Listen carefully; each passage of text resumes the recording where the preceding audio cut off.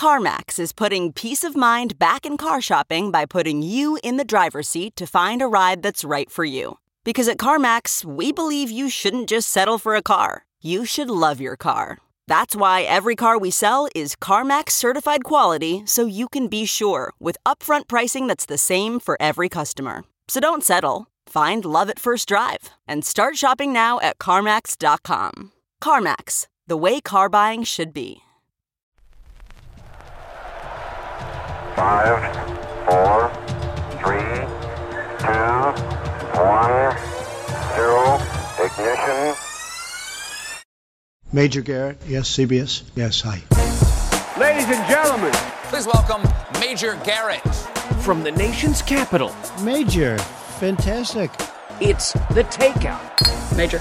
With CBS News Chief Washington Correspondent. Major, that's nonsense. Major Garrett. And you should know better. Welcome to the very best part of my broadcast week. I'm Major Garrett, host and creator of this amazing show called The Takeout. It's a podcast, it's a radio program nationwide. It's also on CBSN. However you find this program, thanks for joining us. You know we are always a couple of things here: relentlessly curious, steadfastly non-ideological. And we love books on this show. And we have a celebrated, justifiably celebrated author on the show this week. A great conversation with a brilliant writer, a brilliant historian named John M. Barry. The main topic will be his magnum opus on the flu pandemic, the misnamed Spanish flu of 1918 through 1920. That book is called The Great Influenza. John, it is my distinct honor, and as they often say on the House floor, and high pleasure to meet you, to talk to you, and have you join us here at The Takeout. Thank you for your very kind words. I'd like to carry you around when I give talks and have you give that introduction for me elsewhere.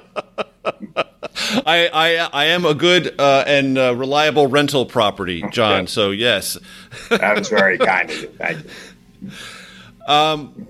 Let's start big picture, and then we'll get to some of the fascinating dimensions of the influenza pandemic of 1918 and 1920. Are there any comparable aspects of that and what we're living through now? Please enumerate them. And if there are some important and need to remember differences, help our audience understand those as well. I mean, they're very much in parallel. An animal virus jumps species to humans, primarily a respiratory virus, although oddly enough, the pathology of both viruses is very similar. They can infect all sorts of organs besides the upper respiratory tract and the lungs. The transmission is essentially identical, how you catch a disease. The 1918 virus was much more lethal. Thankfully, we are not facing that. Killed 50 to 100 million people. If you adjust for population, that'd be equal to 220 to 440 million people today. We're not, even the worst case scenarios would not approach that today.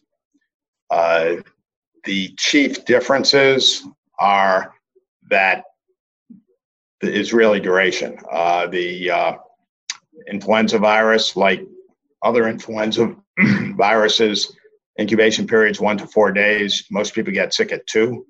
COVID-19 is 2 to 14 days. Most people get sick at 5 or 6 days. And you're also sick longer. Influenza generally 3 to 5 days, maybe 6, 7 days outside and you're okay. This disease takes a lot longer to make you sick, get you sick, for you to recover. You shed virus longer, and that is a critical difference in terms of handling it and the economic impact and so forth. In 1918, influenza would go through a particular city in 6 to 10 weeks. This disease obviously would take a lot longer naturally, and because we're trying to save lives and have saved lives by shutting down transmission, it's moving even more slowly. I guess one other thing that's significantly different, the target demographic. In 1918 was mostly young people. 2/3 of the dead were 18 to 45 years of age. The peak age of death was 28. The elderly in 1918 actually escaped almost entirely. Over 90% of the excess mortality was people under 65. Of course, that's the reverse now. Why is it misnamed the Spanish flu? Well, Western Europe and the U.S. was at war, and Spain was not. So when it hit Spain in the spring and sickened the king, which celebrity culture then as now, the Spanish papers wrote about it, and foreign papers wrote about it as well, and it picked up the name Spanish flu everywhere but in Spain, where they seem to refer to it as Naples flu. Understood. But it started much closer to home here in America, yes? Well, we're not really sure. In my book, I advanced a hypothesis that it started in rural Kansas and moved from Haskell County to Fort Riley and spread from there. And I thought I had pretty good evidence. But the book originally came out 16 years ago. There's been a lot of work since then. Right now, I think that's still a possibility, but I would put my money on China. There are other options. There's, a lot of virologists think it started in France, some in Vietnam. New York City is even a possibility. We will probably never know where it actually started. But the story about Haskell County, Kansas is fascinating in that there was an outbreak there. There was movement from there to a stood-up military facility, and from there people moved across the country and into the European theater. That's exactly right. And the Haskell County was the first place anywhere in the world that there were reports of a lethal influenza pandemic. And as you just went through, I traced people moving from homes where influenza and pneumonia were reported to that Army camp, and 72 hours after they arrived in the Army camp, influenza starts in the camp. So I think it's clear that the camp outbreak did come from Haskell County. How the virus got to Haskell County, that's another question. Possibly somebody from New York, or, it still could have started there. The reason I now think China is really epidemiological evidence. Parts of China were not very hard hit by 1918. They had maybe the least mortality on a per capita basis than practically any place, particularly Hong Kong, which strongly suggests that the virus had circulated there and provided some natural immune protection. What role did World War I play in this story? Well, I think it accelerated the spread. But I don't think it had a major impact. For example, we know that the virus was in New York City after Haskell, but before Fort Riley. So I didn't know that at the time the book was written, that more research is covered since then. So if it's in New York City, it's going to get all over the world. Whether it started in New York or arrived in New York, it would have gotten all over the world anyway. But it is clear that American troops in April of 1918 did carry it to Europe. That first wave was very spotty. About half the military camps got hit, half did not. Much less, I think, than half the cities in the country got hit. For example, Los Angeles didn't have a single influenza death in the spring of 1918.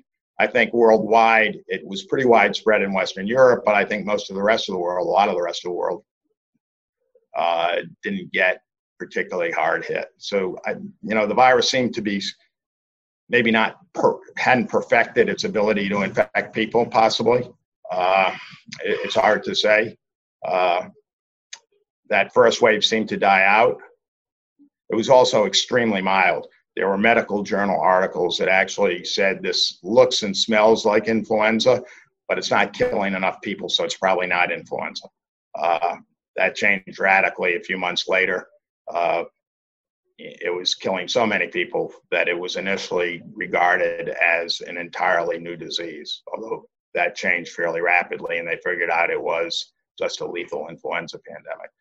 And statistically, how can we understand that first wave and the second wave in terms of lethality, and what ought that tell us about where we are now, or at least warn us about?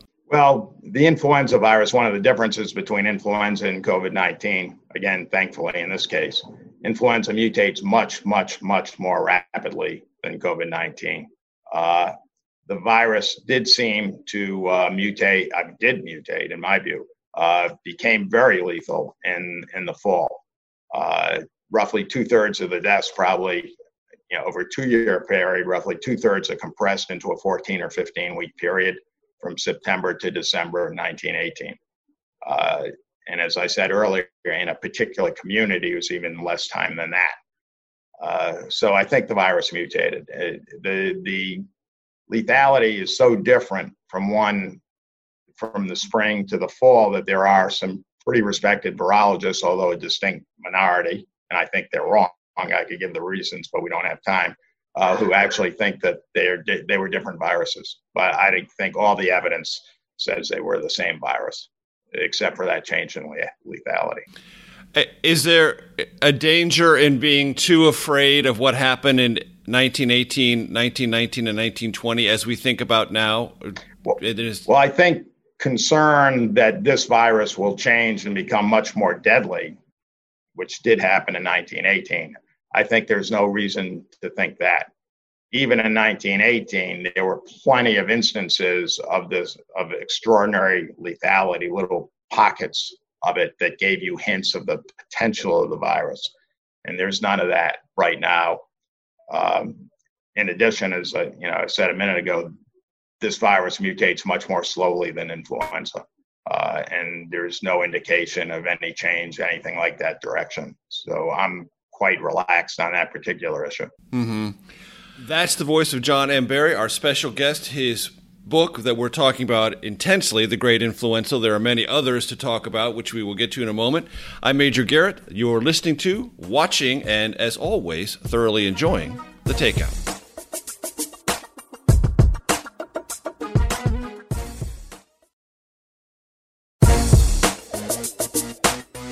From CBS News, this is The Takeout with Major Garrett. Welcome back. John M. Barry is our guest. He is the author of many phenomenal books. The one we are most focused on in this episode, The Great Influenza.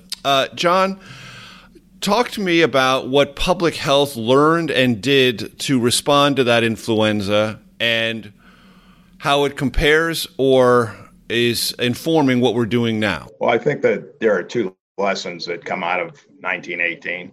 The first is to tell the truth.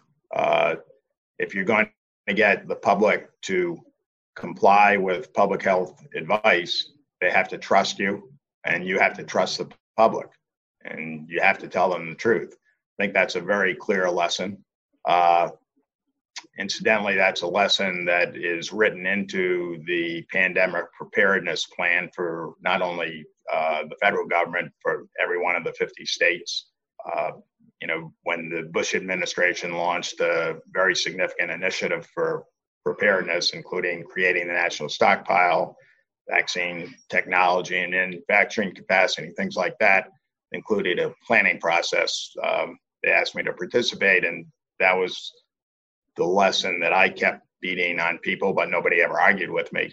And it's very high priority, tell the truth to the public. The second lesson is social distancing and other public health guidelines like that. The cities that, the reason I was asked to participate in those groups was because I knew what happened in 1918. And the cities that closed down earlier, stayed closed longer, tended to do better in terms of the disease. And oddly enough, there's some recent studies by two different Federal Reserve branch banks that both concluded that the economies of these cities that were closed down longer actually did much better when they came out of lockdown than cities that were closed for a shorter period. What should that tell us about our pace of reopening now? Well, that we need to, phase it in and be very careful and monitor the disease. In 1918, many cities, possibly most, but I didn't do a precise numerical assessment. Many cities reopened too soon. They were open for several weeks and then they had closed down again as the disease surged back. There are a few cities, maybe more than a tiny handful, that had to do that 3 times. And that's a lesson that I don't know that we've learned. I think politically right now, it would be extremely difficult, even if there's a significant resurgence for some of these states to shut back down. We will see, because hopefully there won't be this surge. Right. Considering your advocacy for truth-telling, how would you evaluate truth-telling from public officials in this pandemic? Well, you have you have to draw a distinction between people in the administration but not directly associated with the White House, Tony Fauci and CDC and so forth. I think, they've made every effort to be candid.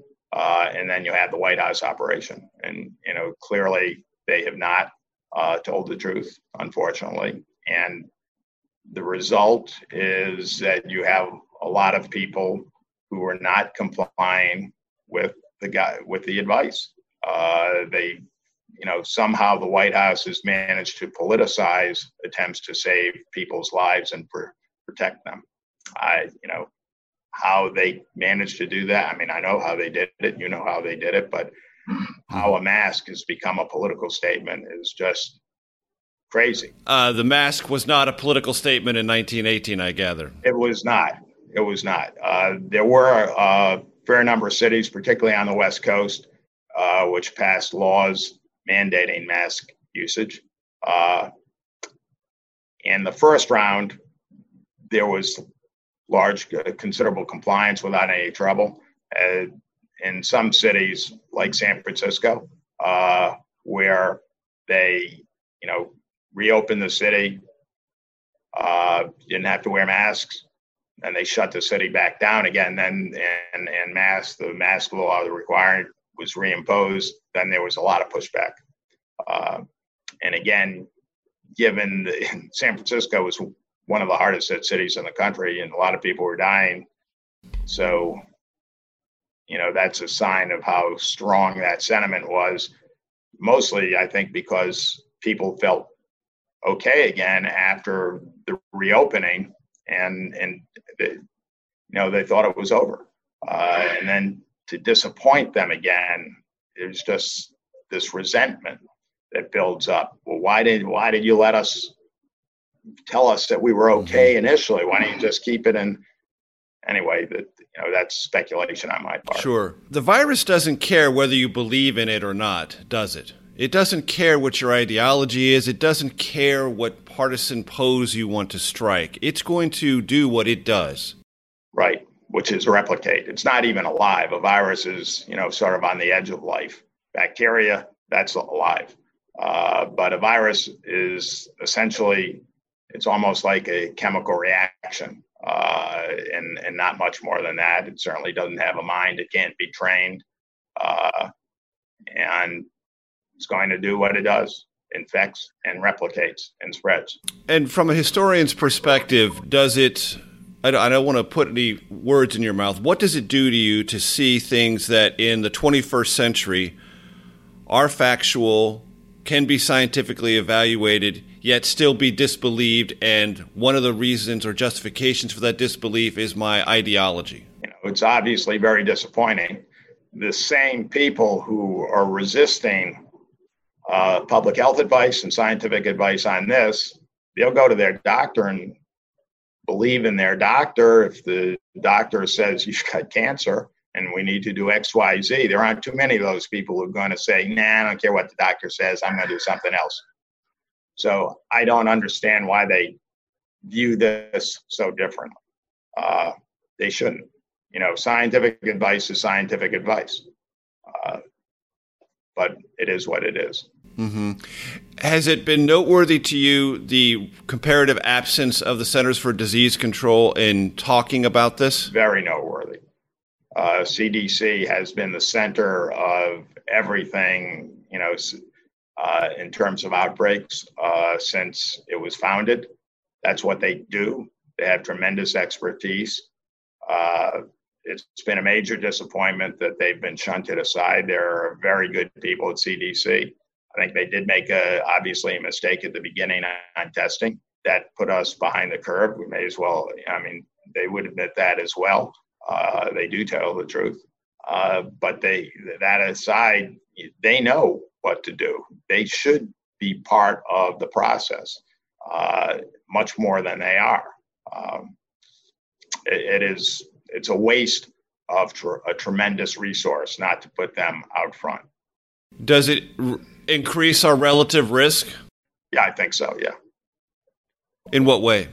Well, again, the more people hear the same message, the more likely they are, even if they're resistant to it, you can wear them down.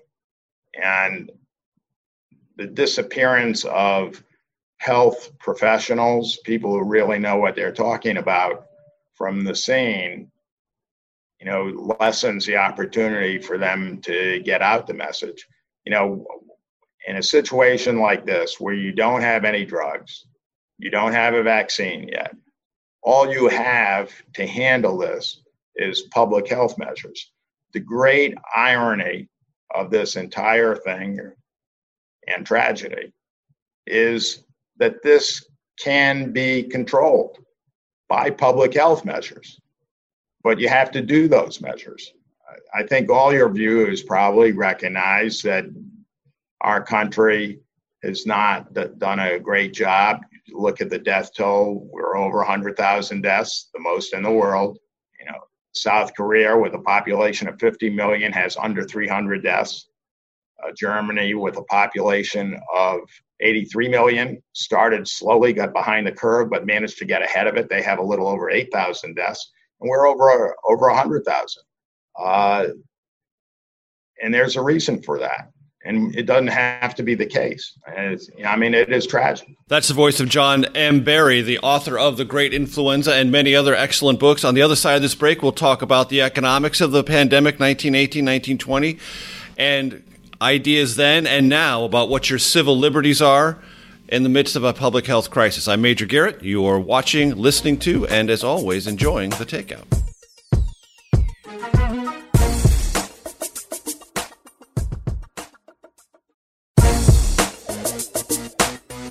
From CBS News, this is The Takeout with Major Garrett.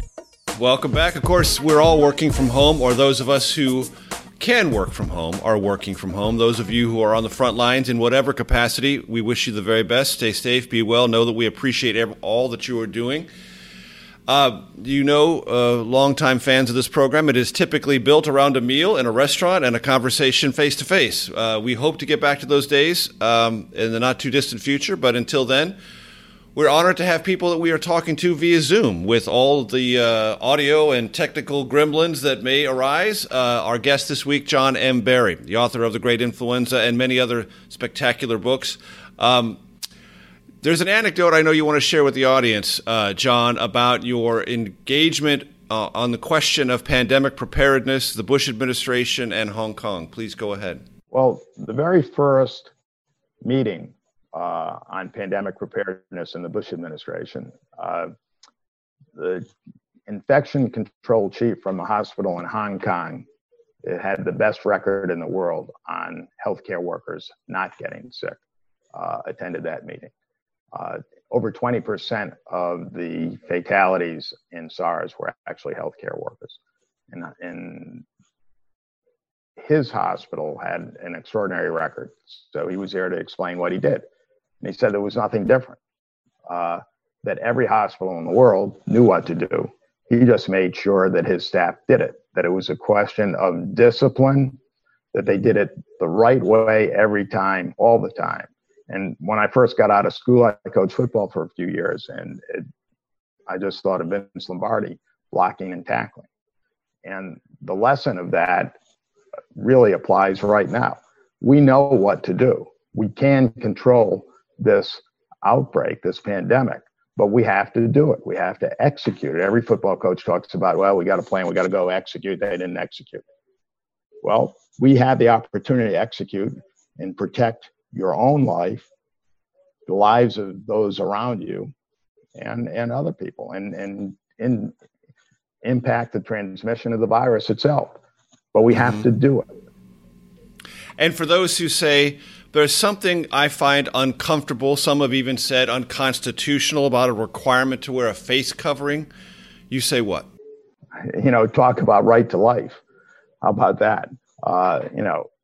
Obviously, we are required to get driver's license, have insurance for cars. I mean, there are 1,000 analogies you can bring up that defeat that argument. I mean, it's absurd. It is uncomfortable. It's not comfortable, but it's not as uncomfortable as getting sick or dying. And it is helpful. That is to say, the use of a face covering makes a scientifically important difference. True? Yeah. No, yes. But I also want to emphasize the most important thing is social distancing. That's number one. Social distancing is number one. Then you get hand washing and masks as a combination are powerful. There are studies that do show that. It matters, and staying home when sick. Those are I think the main things. Staying home when sick cannot be overemphasized enough either. And what was the pandemic 1918 to 1920? Was that sort of a hinge of history for public health in this country and the comprehension of the importance of hygiene? Was it like one of these classic turning points? Well, it more confirmed it. They had made great strides in saving lives in cholera, for example. They understood quarantine. There are other diseases that people were quarantined for. And they used what they learned for other diseases and applied them to influenza and had some impact. But the number one thing was the social distancing. The reality is fear did a lot more than any public health guidance. The 1918 virus was pretty frightening, and some of the symptoms were horrific. The most horrific would probably be bleeding. It could be a hemorrhagic fever like Ebola, it seemed like. You could bleed not only from your nose, and in some army camps, 15% of troops had nosebleed, but people could also bleed from not only their mouth, but their eyes and ears. So that's pretty scary. Mm-hmm. So when you see things like that, and people could die in less than 24 hours. So the streets were largely emptied by fear, not by public health guidance. And that is another comparative difference, the speed and the viciousness of that virus then. Right. So we would not have a lot of these arguments that we're having today that this is, not so bad. It's just a bad cold. It's, really like it's almost a hoax, as, was said earlier. If you had those symptoms today, nobody would be talking about that. Right. And what was the economic impact of the pandemic? Did it destroy the U.S. economy? Did it hobble it? What effect did it have? Well, influenza moved much more rapidly. So even when places were closed down, it was a lot shorter period than this. In addition, the economy was a lot different there. There was a fairly intense recession right after it. And then came 4 million soldiers re-entering the workforce, which also created a problem. But it recovered pretty rapidly, and they did go back not to a new normal, but to a normal.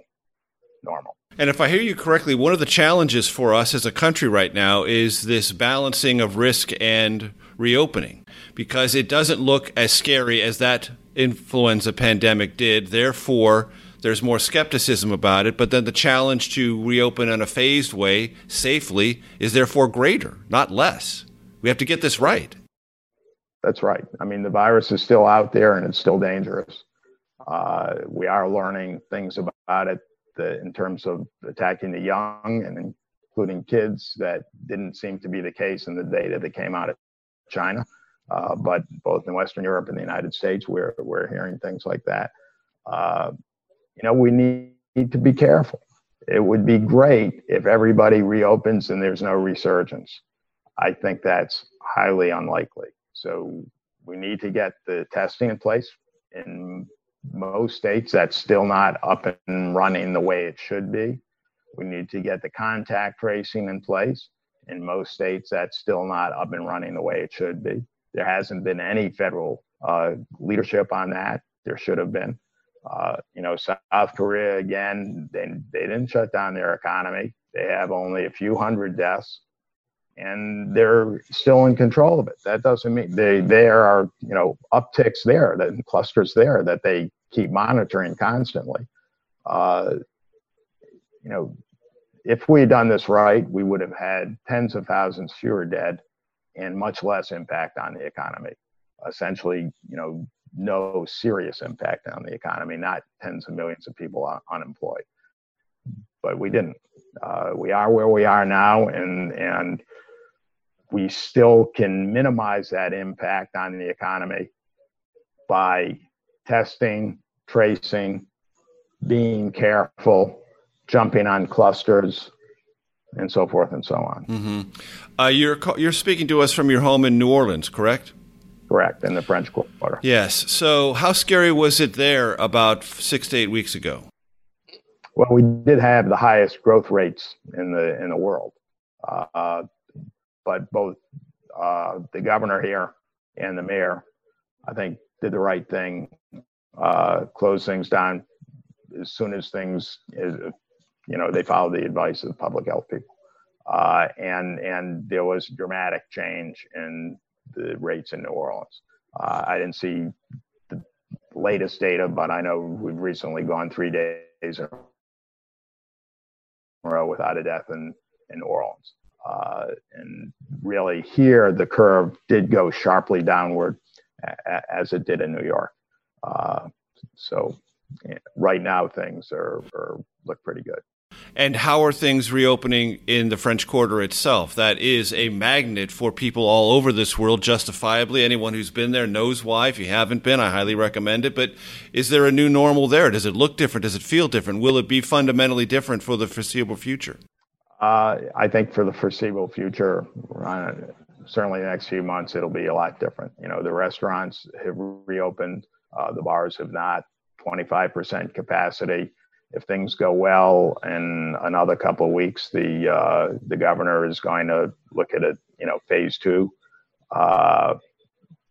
Some of the restaurants are continuing to just do takeout because their staff doesn't feel safe. To be honest, I did go into a restaurant that had outside seating. Rain, came down. And I did move inside, and I've been a little nervous about it ever since. Although the table they did have proper distancing and so forth and so on. But you can't very well wear masks while you're eating. That's a little bit difficult. No. Yeah, we haven't engineered that quite yet. I'm not sure we will, and I'm not sure I want anyone to figure that out. From, again, your perspective, learning so much about then and evaluating things now, how do you think about sports? How do you think about public gatherings? Are those things we just have to tell ourselves have to be delayed and have to be just put on the shelf for a while? Or do we try to imagine them in a different way and execute them in a different way? I think the testing needs to be done. And, it may be possible if things go really well to bring sports back. But I don't think you can bring them back with crowds. So you may have, the NFL playing in an empty stadium, but again, that's testing. That's absolutely crucial.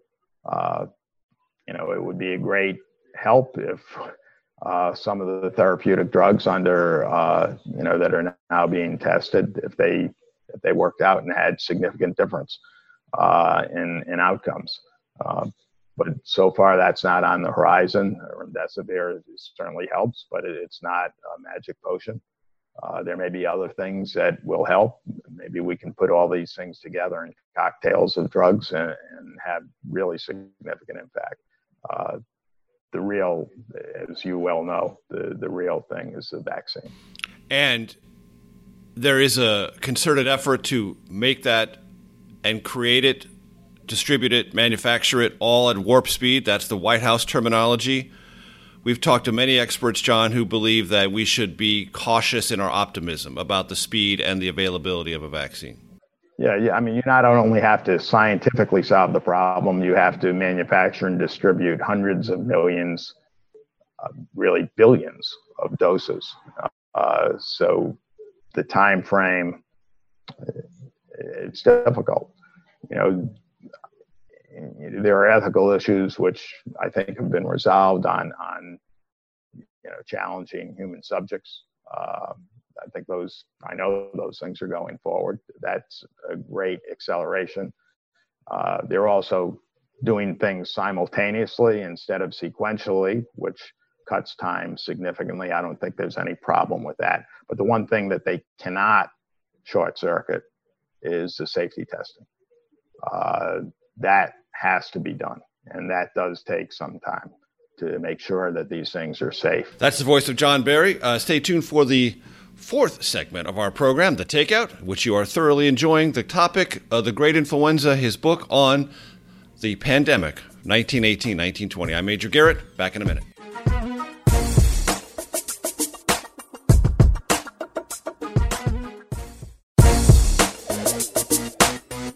From CBS News, this is The Takeout with Major Garrett. Welcome back. Continuing our conversation about the pandemic we're living through now and what history can and ought to teach us about the pandemic of 1919-1920. John M. Barry is the author of The Great Influenza. John, how much did science contribute or change after the pandemic, and do you see it working at kind of this 21st century pace that takes your breath away in pursuit of either therapeutics or a vaccine? Yes, in 1918, the scientists, they were really the main figures in my book. They were as smart as anybody around today, absolutely brilliant. Obviously, the speed of the disease and the limitations on their tools at the time limited what they could achieve during the pandemic. They did develop, they didn't know what a virus was. They knew that they were these really small organisms, but they weren't sure whether they were entirely different kinds of organisms or just a really tiny bacteria. That definition of a virus came out of the influenza research, but not until 1925. They weren't sure what was causing it. They did develop vaccines against secondary bacterial invaders, or we found out later they were secondary. The time they thought they might have been the primary cause of death. If you get a pneumonia shot today, that's a straight line descendant of a vaccine developed in 1918. They were great scientists. One minor figure in the book won the Nobel Prize in 1966 for work he did in 1911. The Nobel Committee won't give you the prize till they know you're right, and it took 55 years for the rest of science to catch up with his finding. Today, probably the only good thing I can think of that's coming out of this pandemic is the tremendous cooperation in the scientific communities around the world. Trading of information that you don't normally see, interdisciplinary approaches that you don't normally see, breaking down of so-called silos and things like that, and that is helping. You have over 100 vaccine trials that are either underway or soon to be underway, and you have innumerable work on therapeutic drugs short of the vaccine, and that is moving at warp speed. And as I say, that is the only really good thing that I can think of that's coming out of this. How long that lasts afterwards, I don't know. Right. Skepticism is a part of the human condition, and I wonder if it was true then during that pandemic, that people wondered if they were getting truth or people were getting rich or manipulating things in order to get them to change their behavior around that, because you see some of that conversation creeping into our analysis, if you want to call it that now. Any historical comparison there or any observations you might have about that? Mostly, I guess the only analogy I make, the government back then was telling flat out lies because we were at war, and one of them was spread by a government official, and was that it was germ warfare, Germany, germ warfare, same thing. Right. That was the only thing that became widespread. That it was that kind of a plot and evil and sinister, and that advanced the government's desire to make people more anti-German. Wilson, the president, never said that. Wilson never made a public statement of any kind whatsoever about the pandemic. There was plenty of government leadership, in a good sense, coming out of the Army. Almost the entire scientific world was in the military. What is now Rockefeller University, for example, that entire entity, every scientist in it was incorporated into the Army. Deans of all the best medical schools in the country became colonels and so forth. They were doing good work, but yeah. But the reason I raise that is because, as you know, there is an anti-vaxxer segment of our country, because they're the drug companies, they're going to make money, or there are other people who will profiteer on this, and it creates suspicion, it creates a reluctance, it is an impediment to adopting behaviors that might, in fact, keep an individual safe or a community safe. Like I said, that's part of human nature, but it can become viral in of itself. Right. That wasn't really a problem in 1918. It actually was a real problem in 2009 when we had the pandemic that wasn't. Technically, it was a pandemic. We were very concerned. The swine flu, the initial reports was that had a 10% case fatality rate. It turned out to be nothing like that. Partly because that pandemic was so mild, there was a lot of speculation that it was all about profit making for vaccine manufacturers, and even in some pretty respectable journals, there was that speculation was voiced. So that was almost in the mainstream. It wasn't quite in the mainstream, but close to it. Mm-hmm. And many experts we've talked to said that experience gave us a false sense of security about all this question of pandemic preparedness. Before I let you go, before the radio audience, I don't make sure they hear this. How did you get interested in this topic? That's a longer story than than you think. When I was a kid, I wanted to do two things. I wanted to be a writer, and I wanted to do medical research. And I can remember the moment in time and why, but believe me, it's too long a story as to why I said, well, I'm not going to do that. And then I wanted to write a book that would have expanded a chapter in an earlier book I had written that would have been about the home front in World War I and 1919, when the United States practically exploded. One of the most interesting years in American history. And I got deflected from that larger book and ended up writing the book about the pandemic, exclusively about the pandemic. And when you were finished with it, what was the thing you found most surprising in that research?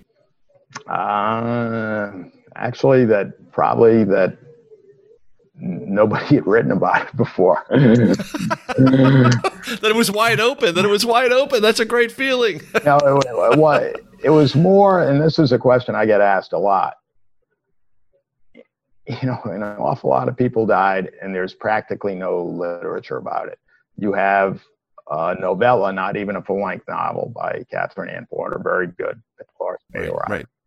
William Maxwell wrote for the New Yorker. He wrote a few short stories. And that's about it. There was actually a lot of pulp fiction written about it in the 1920s that didn't survive. It was pulp fiction. It's certainly not part of the literary canon. And yet, one of my favorite writers, John Dos Passos, had influenza on a troop ship, which is one of the worst places you could have it. They were like floating coffins. In his entire body of work, he wrote about 2 sentences about it. And yet it clearly seemed to be part of everyone's understanding when the Nazis entered Berlin. Christopher Isherwood wrote Berlin Stories, from which the great movie Cabaret came. Mm-hmm. And when the Nazis entered Berlin, he said you could feel it like influenza in your bones.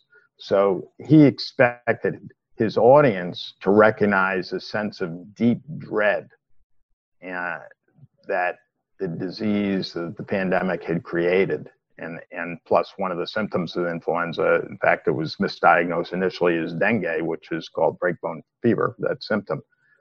So, and I'm sure his audience, his readers did recognize that analogy. And yet there is so little literature about it, not only in the English language, but in any language. And, there's speculation as to why, but I've never really come up with something that was convincing to me as to why people hadn't written about it. That's the voice of the great John M. Barry. For our radio audience, we have to depart now. Please stay tuned next week, of course. And for those of you who want to catch up on the Takeout Outtake Especial, that's segment 5. Stay tuned on CBSN and on all podcast platforms. So, John, hang with us one more segment. We'll continue. I'm Major Garrett.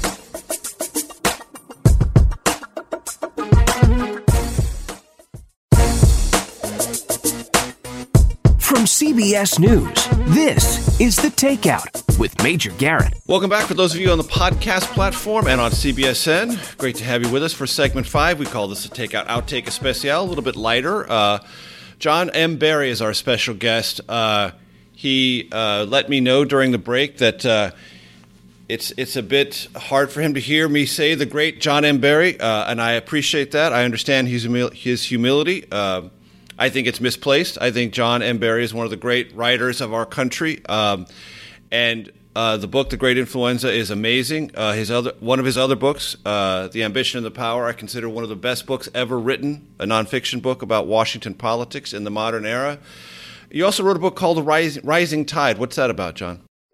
That is about a flood of the Mississippi River in 1927 that made almost 1% of the entire population of the country flooded out of their homes and changed American politics. And another book about Roger Williams, right? Roger Williams and the Creation of the American Soul, Church, State, and the Birth of Liberty. Yeah, phenomenal book. So, folks, this program, we love books. I recommend all of them with complete confidence and assurance. You will find them not only informational, but lyrical. So, John, just well done across the board. Just well done. Thank you very much. One of the things we do in this segment is we ask the same 3 questions to everyone because people love to compare and contrast the answers, and they're revealing in their own way. Slightly clever, not overly clever. So, in no particular order, John, take these questions. Most influential book in your life, all-time favorite, or one of your favorite movies, and if you are indulging yourself in music, what artist or genre are you most likely to listen to? Well, The Godfather or Apocalypse Now are probably my favorite movies. Francis Ford Coppola, both. Right. As the director, yes. And a writer and inspirational behind both. So a lot of people mention Godfather. What is it about Apocalypse Now that gets you? Well, of course, that's my period, Vietnam. Mm-hmm. So of course, I'm at that age. Then in terms of most influential book, actually, let me think of 2 stories. One by Thomas Mann, Antonio Kruger. I identified very much with that character when I was young.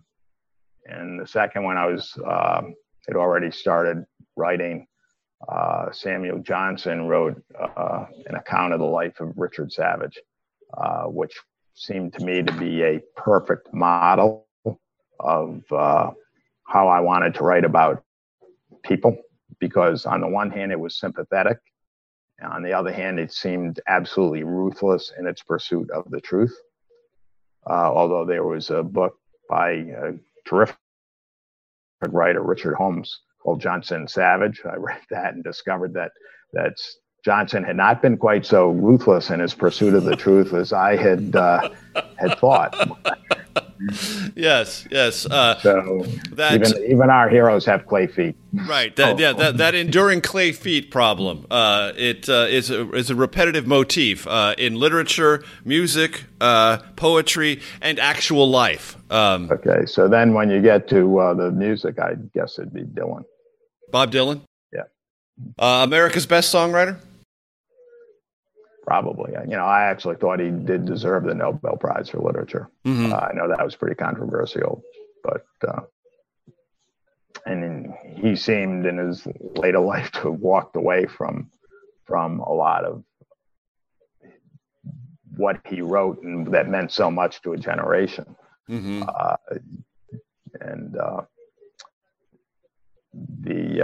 I read his autobiography, which I thought was absolutely terrific. And there's a line in there that stuck with me that I'm not sure I agree with, but said, "Next to life, art is nothing." And right. I guess he believes that and feels that, and I'm not sure I agree with that, but. Mm-hmm. Anyway, you mentioned a while ago that when you were young, you wanted to be a writer. When you were that young person, what did you imagine a life of a writer would be? And has it been the way you imagined it? Well, I probably expected to be writing fiction, and I haven't. Maybe partly because of I'm curious about things, and the research that I do on subjects seems more fitting for nonfiction. In terms of, obviously I think art's important. You can, based on what we just said about Dylan. In terms of the actual life, I'm, fortunately pretty successful right now, but it's not so long ago that, it's difficult to write books and make a living. And in fact, at the time the influenza book first came out, I thought I could write that book in at most 2.5 years. And I got a very nice advance for a book that you could write in 2.5 years at most, but it took me 7 years. Wow. It's the same amount of money divided by 7. Right. And I was actually looking at life as a graduate student financially right about the time that book came out. And that's not so long ago. Mm-hmm. That's, well within living memory for me. So, financially, it can be very difficult. Right now things are a lot better than that for me. Mm-hmm.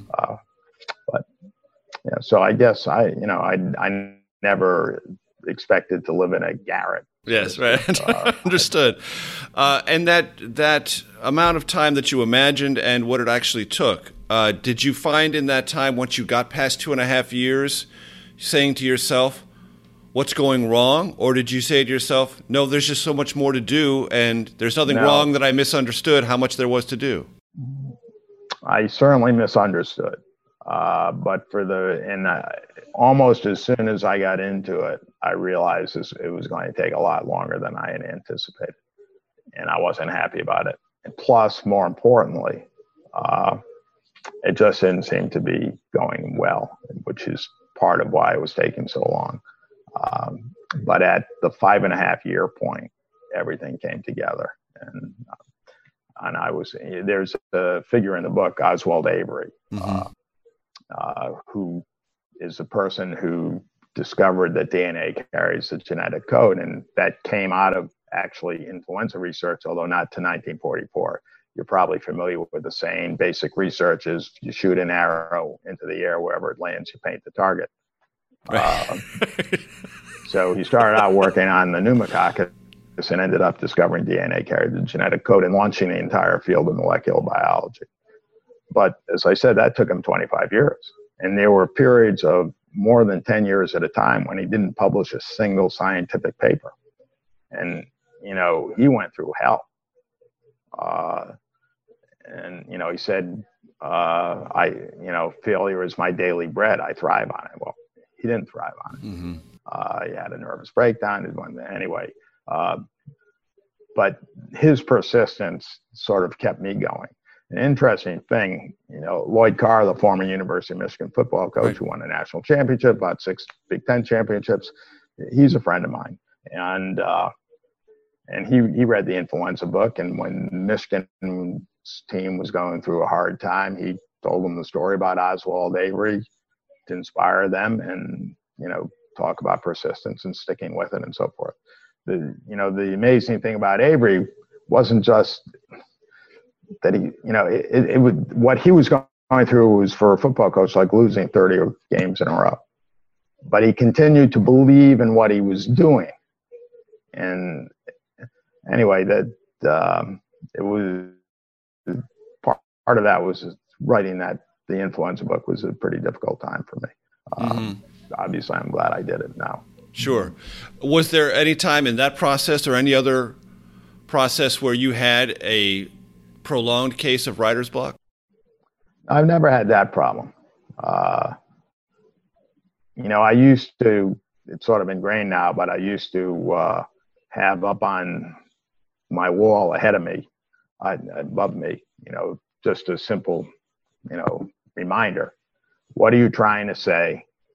Say it. Mm-hmm. And, and you say it as simply as you can sometimes, but not so simply that you oversimplify what you're trying to say. So, maybe that advice that I would give myself was useful. It was to me anyway. What are you trying to say? Say it. It ain't that hard. Mm-hmm. Words to live by, whether you're a writer or not. What are you trying to say? Say it. John Bemberi, thank you. It's been a great, great pleasure for me to meet you via Zoom. I hope someday in the future we can meet each other in person, but know you have my maximum respect and appreciation for the work you've done.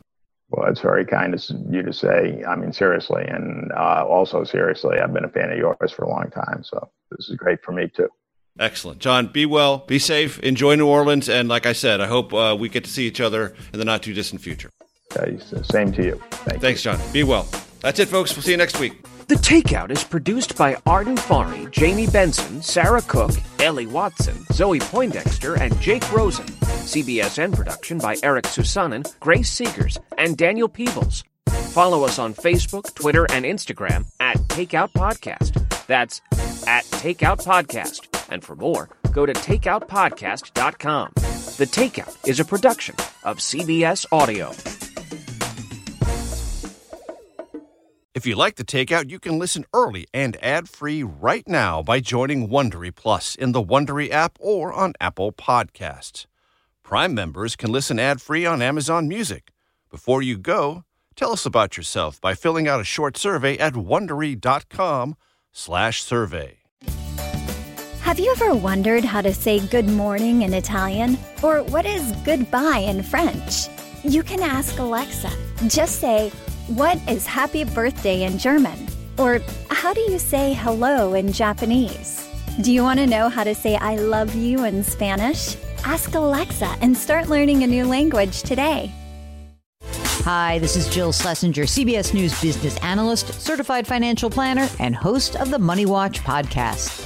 This is the show where your money is not scary. It is a show that's all about you. It's your questions that make it possible for me to provide unconventional and entertaining insights on your money, and maybe more importantly, on your life. Follow Money Watch wherever you get your podcasts. You can listen ad-free on the Amazon Music or Wondery app.